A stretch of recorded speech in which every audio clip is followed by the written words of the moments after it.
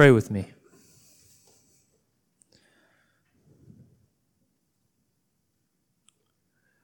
King Jesus, we come before you this morning in awe. We thank you for what you've done, and we ask that you would open our hearts in these few moments to receive with gratitude the suffering that you bore for us.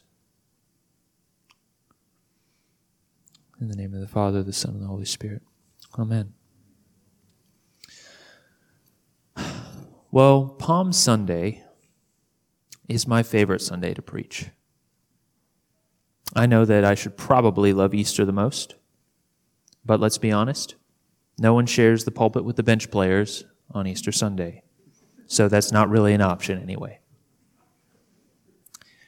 But seriously, there's a real reason why Palm Sunday is my favorite moment, probably within the whole Christian year. It's not because I enjoy watching the chaos of the procession, in which the children inevitably turn worship into warfare, brandishing their palm fronds like swords. Sure, yeah, middle schoolers too.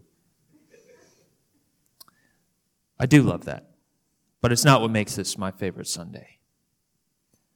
Nor is it that the church where I grew up used to hire someone to bring a live donkey to parade around the church with us.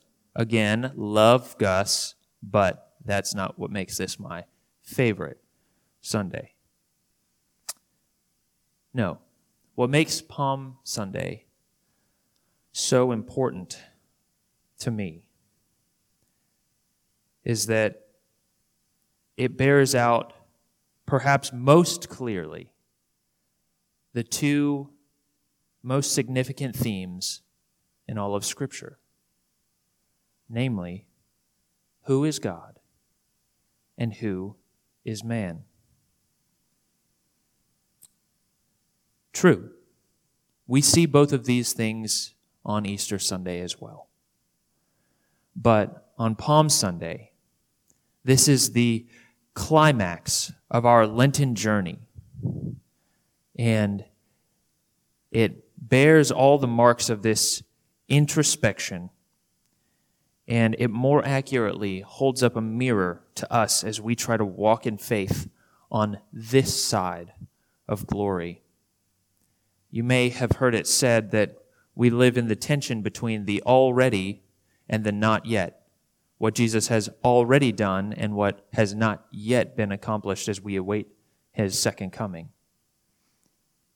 Easter lives into the not yet, what we look forward to. Palm Sunday is what are we already living in? So let me try to draw this out for you. There is a well-noted tension in the text, which is the direct contrast between the triumphal entry, which we lived out in this procession, and then the horrific mob scene at the courthouse in which Jesus is essentially lynched.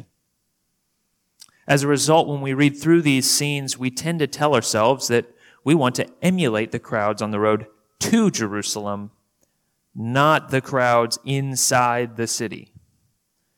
We tell ourselves that we're the good guys, and we should act like the good guys in the story. Well, after all, we are here at church this Sunday, and we do say our prayers before bed and most meals. Some of them slip by, obviously. We're hungry. We got to eat. So we could never be like those scoundrels who lied about Jesus before a judge, going out of our way to ensure that he was executed. We see the two groups as polar opposites. Good guys, bad guys, black and white, plain and simple. Now, of course, we also say sometimes that we are the bad guys. We read their lines, and we could say that because of our sinful habits. We're just like the mob who had Jesus killed. He had to die for us, after all. But that still assumes that there's between good and bad, and that really we're only the bad guys on our way to becoming the good guys. It's a part of our comeback story. However, a few years ago, as I was preparing a sermon for another Palm Sunday, it occurred to me that the story is a little more complicated than that. It all started when I began to investigate the significance of Jesus fulfilling the prophecy of Zechariah 9 and 10, which Matthew quotes, and it reads, "Rejoice greatly, O daughter of Zion. Shout aloud, O daughter of Jerusalem. Behold, your king is coming to you. Righteous and having salvation is he, humble and mounted on a donkey, on a colt, the foal of a donkey. I will cut off the chariot from Ephraim, and the war horse from Jerusalem. And the battle bow shall be cut off, and he shall speak peace to the nations. His rule shall be from sea to sea, and from the river to the ends of the earth." What I found was that this gesture was packed with meaning. For starters, Jesus was definitely claiming to be a king. However, this was not just to show that he was a king. No, it was meant to show what kind of king he was. In the ancient Near East, a king riding up on a donkey was a clear sign that the king had already conquered everything in his path. It was meant to signify that all threats had been eradicated, so the king could come in riding on a beast totally inequipped for battle. He could afford to be vulnerable because he had already vanquished all of his enemies. It meant that he was a king coming in peace. Well, as I reflected on the warm welcome of the people, it occurred to me that they seemed to be missing the message. Even these good guys. Jesus' welcome seemed rather to be based on an expectation that he was coming to conquer the Roman oppressors and the corrupt Herodian dynasty. The people certainly did want peace. But if you look at the accounts of Matthew, Mark, and Luke, the crowd seems to have been much more excited about the conquest that Jesus might unleash as the heir of David, as the Messiah. This got me thinking. What if our gospel writers didn't intend for us to read the crowds as necessarily good or evil, but that both crowds were comprised of people who did not understand the fullness of the work of Jesus, who had eyes but could not see and ears but could not hear? What if the point is that we all crave peace, but that part of the product of being in a fallen world is that we are all too selfish to accept the terms of real peace? What if the people of that angry mob that had Jesus killed were just so lost in their own disappointment and shame that they couldn't recognize hope when they saw it right in front of them?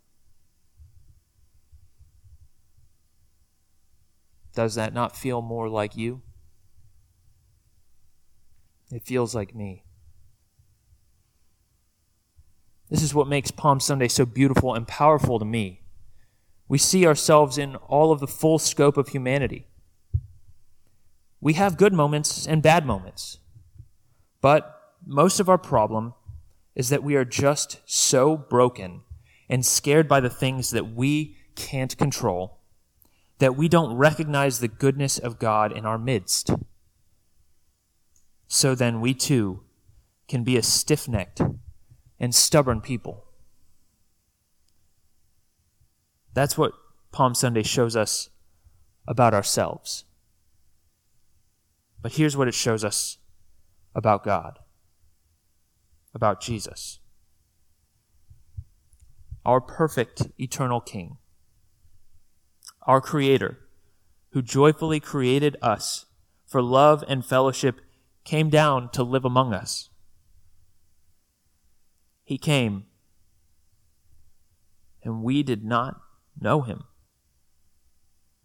We did not even recognize the very person who loves us most in the whole universe. Some of you have felt this sting before. We've seen loved ones' minds fail and cannot even recognize us as we've cared for them. Imagine Jesus' whole life surrounded by people that he loved into being, and none of them saw him. And to add insult to that injury, we treated him with absolute disdain. Even the people who were celebrating his coming to be a king were still totally off about his character. They still did not know him. Yet this Jesus, this Savior, bore all of the pain of our infidelity and misplaced hope, feeling it from his infancy until his dying breath. And he still, lovingly and peacefully, rode that donkey into our violence that we might know peace. From Mount Olive to Golgotha, he suffered that we might know peace. He did it because his glory cannot be contained and because we have been purposed to share in it.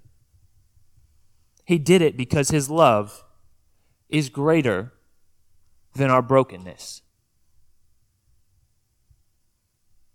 As we are about to embark on the last and darkest part of our Lenten journey, I'd like to close with a poem from C.S. Lewis, which might be a helpful reminder of the depth of Jesus' love for us as we move through Holy Week. Love's as warm as tears. Love is tears. Pressure within the brain, tension at the throat, deluge, weeks of rain, haystacks afloat, featureless seas between hedges where once was green. Love's as fierce as fire. Love is fire, all sorts, infernal heat clinkered with greed and pride, lyric desire, sharp, sweet, laughing even when denied, and that imperial flame whence all loves came. Love's as fresh as spring. Love is spring. Bird song hung in the air, cool smells in a wood, whispering, dare, dare, to sap, to blood, telling ease, safety, rest are good, not best. Love's as hard as nails. Love is nails. Blunt, thick, hammered through the medial nerves of one who, having made us, knew the thing he had done, seeing with all that is, our cross and his. Amen.